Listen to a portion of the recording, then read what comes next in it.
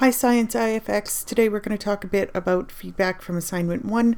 These are general things that can apply to pretty much everybody in the class and that I want you to think about while you're getting ready for some of your reflections coming up.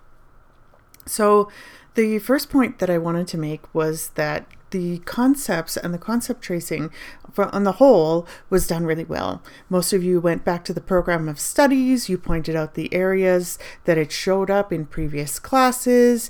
Using the tracing concept sheet was really useful for a lot of you, and tracing the POS. And so I saw some really good responses about what students need to know and what students did know. Typically, I found that students either talked about the program of studies or talked about personal understandings in coming to the class. The best responses included both, and those were really well sourced and cited. Speaking of sources and citing, throughout your assignment, I either saw students provide me with a lot of reference support, whether it's from class experience, readings, or completely right off of experience. And this is not something that I haven't seen before. It's pretty common for undergraduate student teachers to want to speak from their experience and to want to speak about teaching as they understood teaching and saw teaching.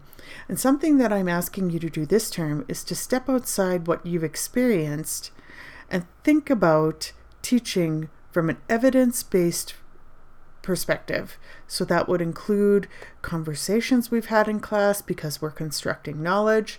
It would include course readings. It would include external readings if you decide to do those. But what's important here is that teaching is a scholarly act.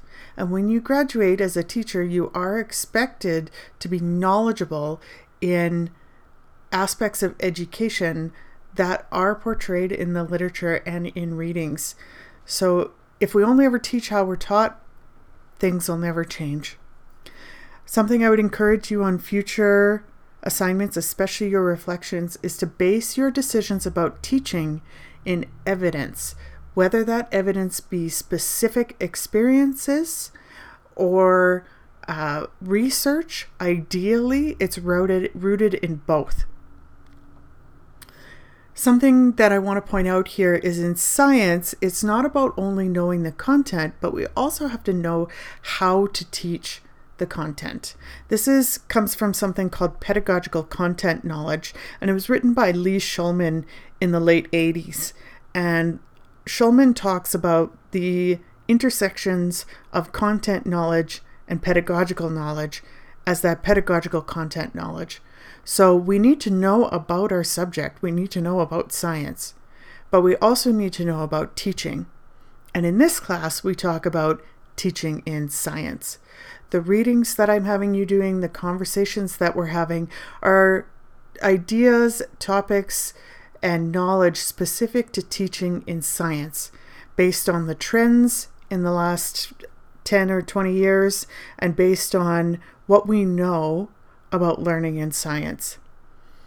All of that to be said, the strongest responses had their what they shared rooted in evidence.